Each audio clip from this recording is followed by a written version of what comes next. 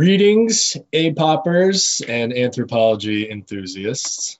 I'm Shane Skaggs, and you're listening to A Story of Us, a podcast led by the anthropology graduate students at The Ohio State University. This podcast is dedicated to anthropological research and practice, so stay tuned to hear more about our humanity and beyond. You can find all of our previous episodes on SoundCloud, iTunes, and Spotify. If you enjoy our content, please leave us an epic review and share this podcast with your friends, family, and colleagues, or give us a shout out on social media. Be sure to follow A Story of Us on Instagram at A Story of Us OSU for additional content or to learn more about our events and programs or learn more about anthropology in general. Follow the Anthropology Public Outreach Program at Ohio State APOP, or check out our website at u.osu.edu/APOP. This is the fourth episode of our engagement series. I'm joined by the freshly minted Dr. Anthony Arceño. Dr. Arceño is a food anthropologist with expertise in food, place, and identity, multisensory ethnography, and social ecological systems. Anthony recently finished his dissertation on changing Vitivini cultures in central Ohio and Alsace, eastern France, and he's now working as an academic program coordinator for the Comparative Studies Department here at Ohio State. Anthony has served and continues to serve as our team leader for the Ohio State APOP lecture series. He's the chair of special events and programming for Slow Food Columbus and the editor of Cultural and Agriculture Sensorium. So welcome, Dr. Arceño. Thanks so much for having me. It's still, something I need to get used to hearing. But And first of all, let me just congratulate you again for completing your PhD. Thanks so much.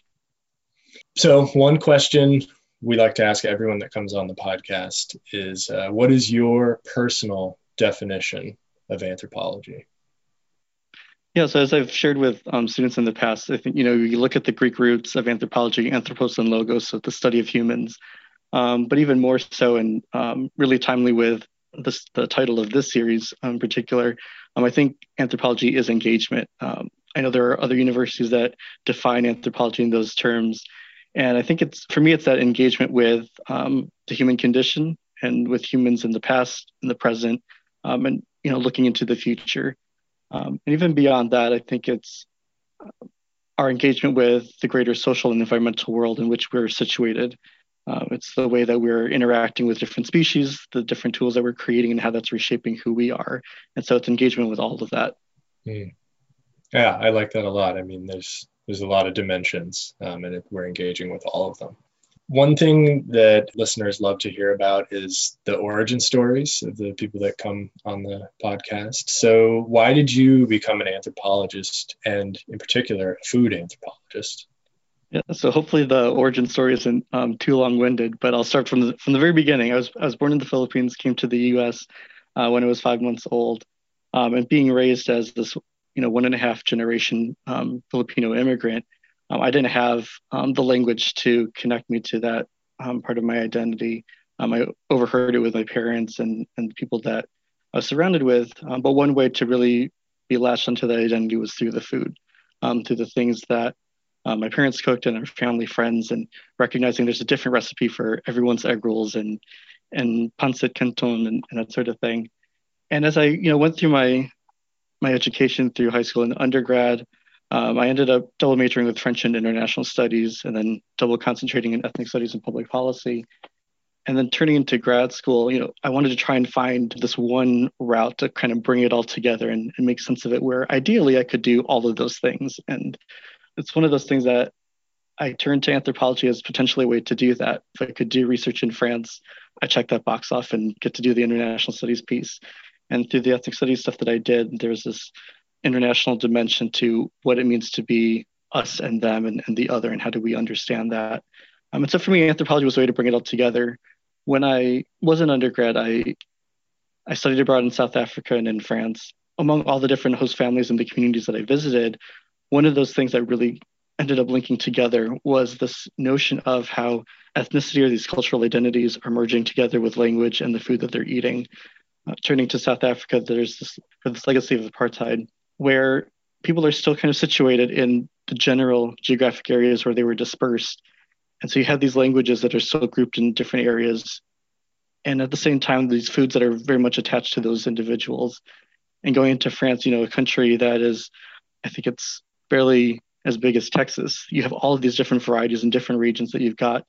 Again, very distinct in terms of regional dialect, on top of the French language and these very different regional cuisines. And so how did all these pieces play together, and what does that mean to have this place-based identity rooted in your language and your culture and the food that you're eating? And so those are the sorts of questions that sparked that I felt like I could be studying in grad school. And it's, one of those things where when I tell people I'm a food anthropologist, not many people recognize that that's even a thing. And I think it's become a trending or a popular area of study, I think, over the last few decades. We were just talking, a group of us in APOP, about how there are these subfields that sort of stand alone. And I think you're certainly right. Food anthropology is one of those. And hearing your origin story, you can really see where your definition of anthropology comes from, right? Like engaging with all of these different places and these different dimensions of sort of the human experience. And that takes us to, my next question, which is, tell us more about your research, your field sites, and the people you conduct your ethnographic research with. By and large, I focus on terroir and the taste of place, and this notion that the particularities in the soil, the altitude in which our grapes are grown, the wind, the amount of moisture, all of that collectively result in this nuance and particularity in the way that a given wine tastes. At the same time, there's this social dimension that a lot of anthropologists and researchers have tuned into, which is the knowledge and all of the perspectives that the wine growers or the people impart on the wine itself. And so when you take a look at the great landscape of things, a Riesling that's produced in Michigan, even though it can be grown there with that particular climate, will most likely taste different from a Riesling from Alsace because of the immediate environment, because of the different ways in which wine growers tend to produce those wines, the traditions that are in place there. And so if we take a look at the sense of terroir and this notion that something tastes a particular way, one of the questions that I have is, well, what happens when you look at changing climate where one area is getting colder or warmer than another? Or even if there are different financial and legislative constraints placed on individuals. To conduct the research, then I went to Central Ohio. We've got 6 sites here. And then more of a comparative perspective with wine growers in Alsace and Eastern France. And again, 6 wine growers there, and then a few others that I had visited. And as I'm mentioning, you've got wine growers who are people who grow grapes and they produce wine. And so they have this whole experience and this particular relationship with the vines in their care that folks who only grow grapes or only make wine don't necessarily have. And so when I took a look at these 2 sites, I wanted to make sure that I was at least working with people who were producing wines from grapes that they're growing and have that relationship. Relatively speaking, the ones in Central Ohio have, just by sheer number of years, less time involved with the wine growing process, or some of them have been growing for less than a decade, and some of them have grown for a decade or 2. Whereas in Alsace, you've got wine growers who have been, in their families, have been growing intergenerationally over many decades. And so even when we look at something like climate change, the experiences that wine growers are facing are having are different in different contexts. Here we're in Central Ohio, the climate variability and the way that different weather patterns are informing decisions, whereas you have a longer time period to look at and a bit more data and knowledge and memory associated with climate change over decades. And so those different things all piece together and inform the way that wine growers make decisions, the way that they understand and adapt to the environment that's changing and how they're actually going about doing that. So as you've worked in all these different places, what kinds of things did you do with the wine growers? What kinds of activities and methods did you use? I first started off with walking interviews with each of the wine growers. And so that gave them the opportunity to show me what they thought were moments of change or sites of change in their particular vineyard, wine cellar, or tasting room. And, as I was walking through the fields, hearing the difference and feeling that difference of really wet, saturated soils in central Ohio versus the drier ones and the leaves crunching in Alsace, as you might be hearing right now. Take this audio that you hear is from a tour that I did in October. And so looking at the landscape of, vines that had already been picked and also feeling the drier soil that by that point might be indicative of the drought that they had experienced over that summer. All of those different sensory inputs came to fruition at that point, as well as then semi-directed interviews and then participant observations where I got to even feel the soil. I remember when I first felt that the vines like smacking me in the head, almost as in revolt that I'm about to cut those kinds of haptic cues as well were definitely part of the research process. And in addition to that multisensory experience, there were also, this multi-species experience as well of paying attention to the birds that are out in the vineyards. And in some cases, the silence of birds. Was that potentially a change in the migratory pattern? Were those what I found to be good or bad birds, depending on who you talk to? What is the role of the bees in the field in terms of pollinating or being attracted to the fermenting grape juices? All of these different inputs from either the sensory or the multi-species world definitely informed the actual acts of pruning and harvesting and even tasting wine that I did with the wine growers. Yeah, listening to you describe all of this just reminds me of why it's so enjoyable to go tour a winery or visit a brewery or anything like that and go behind the scenes. And it's sort of cool to see how it's done, but it's also like all of these senses that you're talking about. You get a little momentary piece of the process that goes into ultimately what you're sipping. Yeah, we talk about participant observation and the sense of the visual. The more input you can put into that through your sensory faculties, I think the clearer that picture becomes. In some of your work, you've mentioned that there's a lot of changes that are happening, a lot of environmental, economic changes, social changes. So what kinds of changes are wine growers facing and how are they adapting to those? In central Ohio, what I've been seeing is that we're just experiencing much more rain and humidity. That's just making it a little bit more difficult to figure out when to harvest. If it's too wet outside, you're not going to go out and harvest the grapes because then the sugars and the flavors of the grapes are going to be diluted from all of that. We're also experiencing large, more consistent bouts of freezing temperatures and the effects of all of that. I know that a lot of the wine growers are still reeling from the polar vortex years of 2014 and 2015 and the damage that had done to crops. On the other side of the Atlantic, you see that Alsace, at least, is experiencing drier conditions, and they're experiencing forms of drought at that point. And so, you've got water stress that's becoming an issue for the grapes. And so how are they trying to navigate that? And so you've got two different kind of environmental changes happening within the context of global climate change that perhaps is instigating the kinds of things that they're doing to adapt to those situations. So for those in central Ohio, they're looking at crops or at varietals that perhaps can withstand colder temperatures that we're experiencing. In Alsace, you're looking on some level at ones that can withstand drought conditions, but maybe they're also looking at different pruning techniques to kind of create shade and create cooler environments for the grapes to find ways to do that. And given these environmental constraints that are happening, you also have legislative constraints that make it a little bit more challenging in one area versus the other. In central Ohio, or in Ohio in general, you need to grow some certain percentage amount of Ohio grapes in order to be called an Ohio wine. Whereas in Alsace, if it's too dry, you can't actually irrigate because that's just part of the legislation that's there.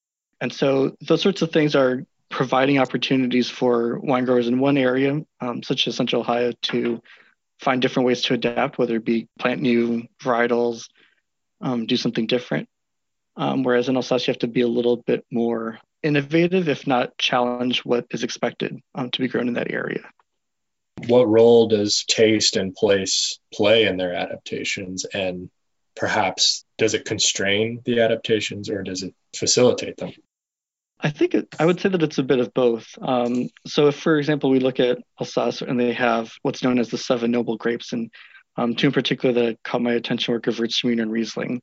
at minimum, if we look at the regional heritage and identity of Alsatians that on some level preference those kinds of grapes and those kinds of wines, there's this need to try and figure out how, not necessarily need, there's the perceived need or the need that I'm imposing on it that you're trying to find ways to continue to grow Riesling and Gewürztraminer for generations to come. And so one of my initial questions from the start, well, if it's too warm for these cold weather varietals, what happens to that sense of taste or those particular wines that are linked to this long heritage? And what I found is that, they are trying to figure out how to, again, through different pruning techniques or different ways of trying to equilibrate the balance that seems to be lost because of different weather and climatic factors. There's also other opportunities to potentially find ways to reconsider what's an Alsatian grape. One of those being Pinot Noir, which is the only red that is really being tested and grown in that area. It's not an official Alsatian grape by definition, but wine growers are testing that out and are finding that because of changes in the weather and the environment, they seem to be able to grow Pinot Noir very well. And so potentially in the future, maybe legislation could be maybe reshaped to include that as part of that Alsatian identity, as it were, that taste that we're expecting from there. By contrast, in Central Ohio, if a wine grower finds that the rows of Petite Pearl or or Concord or something else just isn't growing very well, all they need to do is just rip those out and grow something else. And so there again is, in that sense, I think we're what Heather Paxton calls reverse engineering. In that kind of sense, I feel like Central Ohio is creating the sense of terroir and the sense of what is considered taste, right? It's not necessarily the taste of the wine more so than this taste of from this particular place and from these wine growers, we can expect something good, even if it's a different grape or a different blend than what people have had in the past. Right. So in many ways in Alsace, there's a lot of structure around what's considered part of the taste in place, right? There's a bit more flexibility for these new Ohio wine growers. Exactly. So shifting gears just a little bit, I definitely want to talk a little bit about food in general. And I'm curious to hear from you, from your perspective, what are some ways that people could become more closely connected to their food and to food production? As you mentioned before, or at the start of this, I've been involved with Slow Food Columbus for quite some time now. And I think at the root of that is this connection to what good, clean, and fair food is. And that that gets at the heart of just knowing where your food comes from. One of the things we're trying to do now is really educate the consumer just of where's that food coming from. Even if you can't hit all three of those markers, just knowing where that originates is important. In addition to that, it's also getting in touch with, again, those recipes that you've had growing up in those different kinds of food. What is it that makes your parents' dish, that dish that you associate with as part of your own identity or experience versus a chef or someone else that prepares, or even yourself at that point. For example, I tried rolling my own egg rolls or cooking pancit by myself, and it just doesn't taste like the way that that my mom makes it. And so you have these different kinds of experiences with food, and I think trying to be in tune with that relationship and that part of your identity is important. I think that's not to say that everyone thinks of food in that way, in those symbolic kind of terms. So in a material sense, I think it's also, again, knowing where the food comes from, who is making that, are they being paid fair wages? What does that mean if you're having to pay a few extra dollars? Are they getting that kind of return? That in the end, it's a system where it should be good for both the producer and the consumer, right? Have that relationship. And in a sense, again, engage with your food and that history. From your perspective, is there a balance between the desire to produce your own and ensure that you are clean, keeping the process fair and clean, as opposed to getting connected with different kinds of producers and different kinds of food networks? Yeah, that's a great way to frame that. Yeah, I think this balance between food sovereignty and doing it for yourself versus supporting other people whose livelihoods are based on that. I think historically, we can see that before we all used to grow our own food and then eventually became so specialized that other people are the ones doing that. And I think we've just got to try and find the balance between both. I don't necessarily think that everyone has the time or the space even to produce their own food. But I think if you're able to, I think that's a great idea. All the different posts we see of all the people who are proud of their breads and their little mini gardens that they've got that they didn't used to have and reconnect with the earth that we're taking from. And at the same time, like you're saying, there are people whose livelihoods are based on that. And I think everyone has different particular contexts in which they need to procure food. And, if you have the choice between the big box stores and your local producer, and you have the means to support them, by all means, I would say you should try and support the local producer. It is a bit of a tough sell, I think, sometimes, especially when I think about slow food. To what extent does everyone have access to good, clean, and fair food, regardless of whatever their opinions are or their conditions? I think there are different ways that we can try and find that balance, even if you can't hit all of the markers for it. It's important for us to reiterate the idea that food isn't just an object that you pick up at the store. They have their own social lives, and we can reimagine food networks, whether we're growing it ourselves, sharing seeds, or whether we're looking for growers that we want to support. But it takes a little bit of imagination. I'd love to hear how you got involved with Slow Food Columbus and, perhaps how others could get involved. Yeah, so I first moved to Central Ohio in 2010 to work at Denison University. And I think within the first 2 years, I had come across Slow Food Columbus through one of the annual dinners. So it's called Shake the Hand That Feeds You. And every year, except for this past year with the pandemic, there's this annual fundraiser that brings together the local farmer and, invite folks to the farm or to meet the farmers and get to know who they are through the food that is being prepared by area chefs.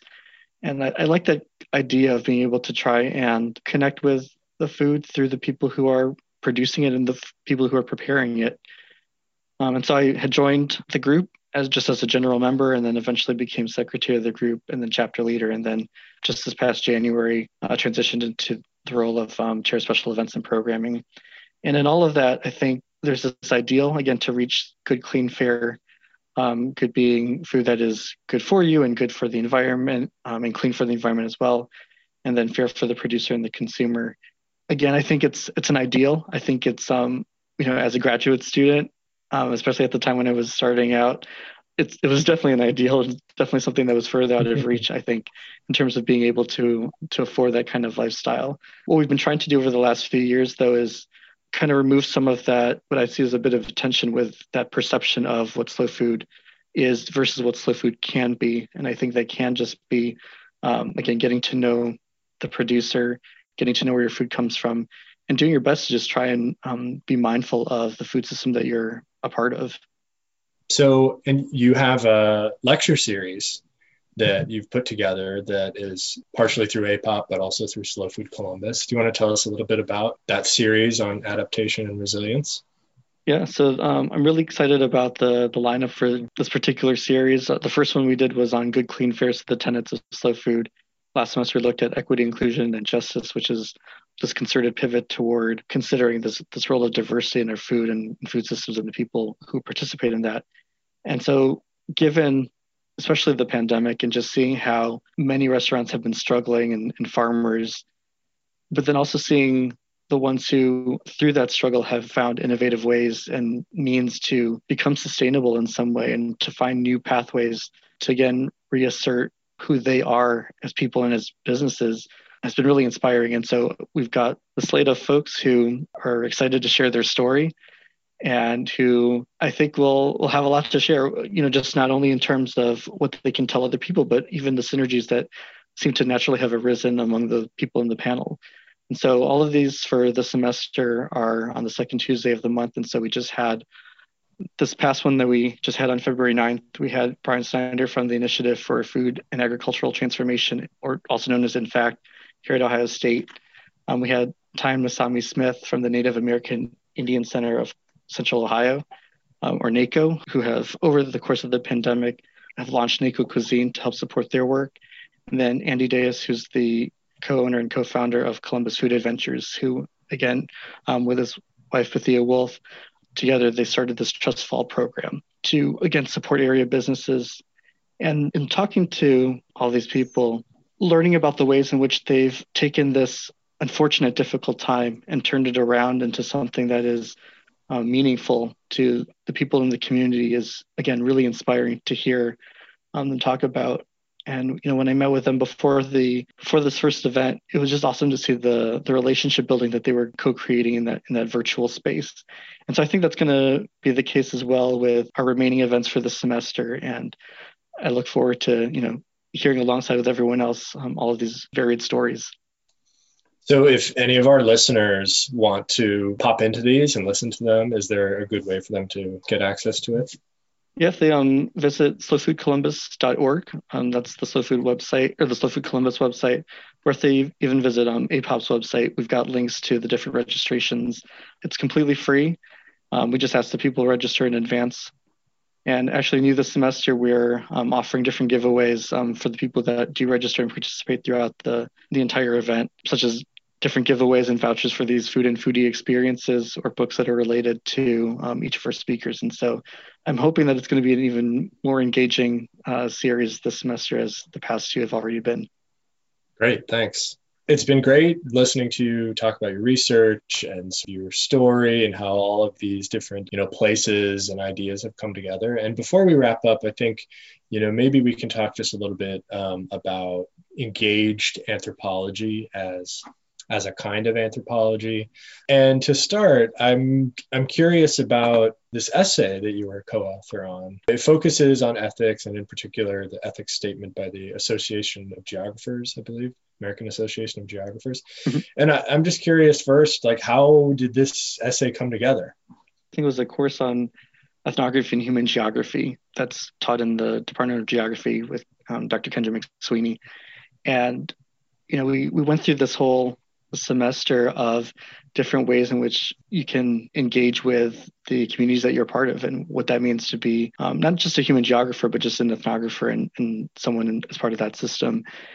And one of the things that we were trying to just figure out through our discussions was, well, how do we know what we're doing is the right path, quote unquote? And so she had talked about this paper that she had started writing, and is there a way that we could try and update that and see what's happening in the field today? And so I had taken the lead with Dr. DeAndre Smiles, who's a recent graduate of that department as well, and working with our peers in the class, coming from different perspectives from anthropology as well, and different kinds of geography and environmental sociology and the like. How can we look at this collective experience and talk about ethics in the grand scheme of things, not just in terms of what AAG is or is not necessarily doing, but what can we learn from the experiences of others in our respective fields. So so the co-authors here, they were some of your classmates in that course, is that right? Yep, they were all graduate students from OSU. Yep. So I guess the hard question, how do we know if we're conducting ethical research? That's a good question, and I think one of the conclusions, although I don't think we quite stated in the article, we don't really know, right? And I think that's part of the problem. And I'll say that tentatively. One of the things that we had gotten in the whole process of trying to write the piece was the sense that people before us have had to go through similar ethical quandaries and issues, and that's just on some level part of the process. And I think that's one of the things that we question: is that necessarily the right thing to do to graduate students?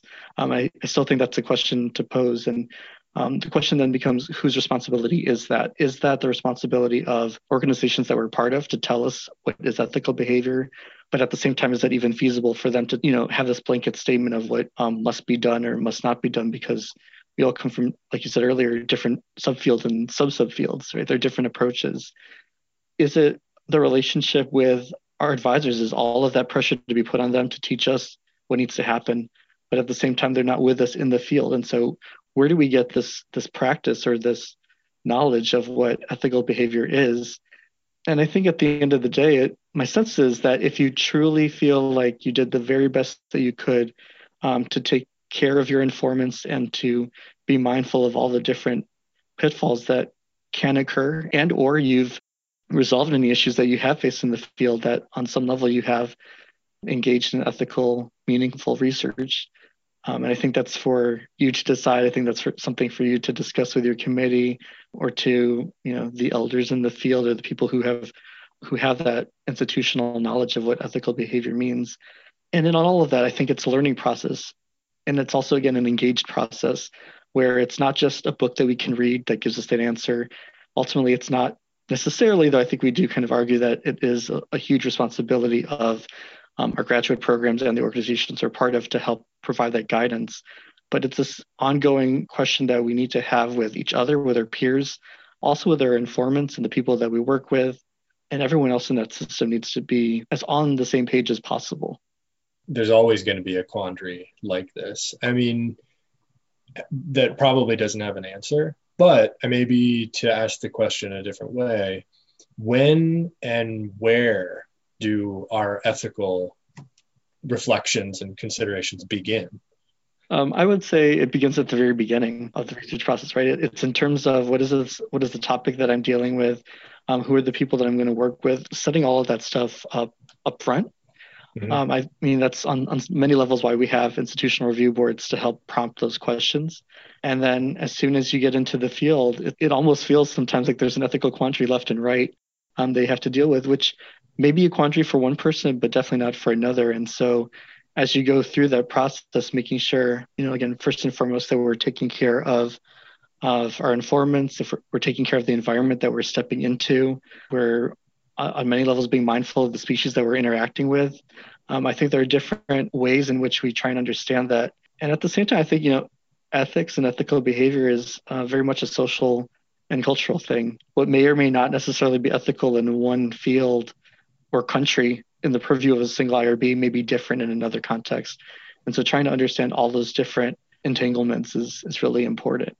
I don't think there's a single easy answer, and I'm sure on many levels when I listen to this again, we're fumbling through the question, or I'm fumbling through the question. But I do think in the end, it's how comfortable are you with yourself as the researcher and the person engaged with it that is associated, your name is associated with that research on many levels for graduate students, your advisors associated with that, the department, the university as a whole. And so when you have all that kind of pressure built on top of it, I think there's a sense that we try and do our best to not misrepresent ourselves and our research and the people that we're working with. There's two big points you made in there. I mean, it starts at the beginning, sort of this personal process of understanding your own ethical knowledge and disposition, all of those things. And then there's something else that happens when you're actually there interacting with people trying to do the research. It's almost like there's a new ethical quandary that starts. And, as I think about those 2 points, all of a sudden there's a collaborative research practice that's just staring us in the face, right? If you want to really do collaborative research, then that second quandary should really be somewhere much closer to the beginning. It should be, as the questions are formed in an ideal sense. And I think this potentially leads to the last question, which is the one we've been having on this series a lot, which is just, what would your vision be for an engaged anthropology? Well, for me, I think it's this quest for understanding and celebrating human diversity in all of its different forms. And so engaged anthropology is making sure that we're gaining as many perspectives as possible and including that in our synthesis of what reality is. I think as part of just ethnographic practice, it means trying to engage in meaningful relationships with our informants, making sure that what we're about to write and put out into the world for others to read is as true as possible.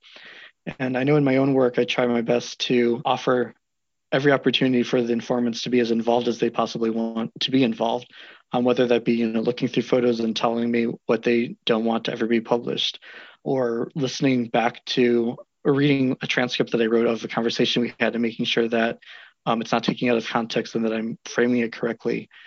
We're not, hiding anything. I think it's just making sure that what is being put out there is meaningful and has a place in the ethnographic work that we're doing. I think engaged ethnography is with the informants. I think it's also with other ethnographers and other researchers and making sure that we're having that collaborative effort. Again, all in the quest of trying to figure out what is it that we are doing as humans on this earth in this place and time, and what can we be doing into the future. Yeah, I really like that you brought up, an engaged anthropology is also an engagement between researchers and between ethnographers. It's a common stereotype that we are sort of this lone wolf researcher that is just going off into a place that no one else knows about. And that's sort of absurd to think about, considering not only all of the help that we receive to get to those points and the work that we draw on to do it, but also the people that are there that we're really collaborating with, and then the support that comes after that. I do want to do a callback to our second episode when we had this conversation, because one thing that Taylor pointed out was that engaged research really creates something that the people you're working with can actually use themselves. I would just love to hear your thoughts on that idea. I'm glad you're doing the callback, because there were something else that popped into my head was wanting to make sure that the work isn't just meaningful for me, but also for the informants as well. I think that also means doing something that's relevant. I might go into the field thinking I need to write about these certain topics, and I probably will, but also learning the different struggles that they're facing, and how do we include that in that narrative? How do we make it worth their while, right? I'm taking so much of their time and their energy and their own knowledge and history for my own benefit as the researcher and the person producing something. But what is it that I'm giving back, and again, making a relevant contribution to their own life? I will say that as I was going through my own research, one of the things that I wanted to do is make sure that I wasn't just taking up their time. And so I at least offered, and in many cases it helped me as well when they accepted, to work in the field alongside them. I'm learning how to harvest grapes, but I'm also helping them harvest their grapes at the same time. We're pruning or bottling wine and that sort of thing. And so there's this experience that you have in this engaged process where you're on some level getting the knowledge that you need for your own research, but you're making these real human connections. I don't necessarily know if my research is ever going to be important or meaningful to the lives and change the wine system as a whole, or how we understand climate per se. But I think having those conversations and trying to understand where wine growers are and how they're understanding the world around them, I think can speak volumes into the future as we think about adaptation and resilience in the midst of all these different kinds of changes that everyone's dealing with. And then also to add to that, I think in the process of developing these relationships, whether or not they know it, they've got another patron for life, right? I will always be supportive of the wines that they're producing. And I think a lot of my bias in terms of which wines I prefer happens to come from these experiences that I've had, these human connections that are linked to the wine. It's not just the wine itself that is part of my conceptualization of the taste of place of being in Central Ohio or Alsace, but it's the conversations that I've had. It's the likes that I'm putting on Facebook and social media, and the things that I'm sharing within my own network. And so building these relationships, to whatever minimal amount my contributions will have on their direct lives, I think is that engaged ethnography and engaged anthropology can make a difference. There's been a driving theme in all of these questions and your answers. It's, that these are deeply personal things, like whether we're talking about food or identity or place or climate and change, or just what you're going to purchase and why. Like, these are all very deeply personal things. And I think that's a great way to think about engaged anthropology. Well, it's been great having you on the podcast, Dr. Arceño. Great conversation, and I hope people will be able to tune into your lecture series and keep up with what you're doing here at Ohio State. Awesome. Well, thank you so much for the opportunity to be part of this. As always, this podcast is hosted with support from the American Anthropological Association and in collaboration with the Ohio State Anthropology Department's Anthropology Public Outreach Program, also known as APOP. You can keep up with all of our APOP events and content on our social media at Ohio State APOP. You will also be able to find links to our previous episodes through our Instagram account, A Story of Us OSU, or through our website, u.osu.edu/A Story of Us. Thanks again for listening.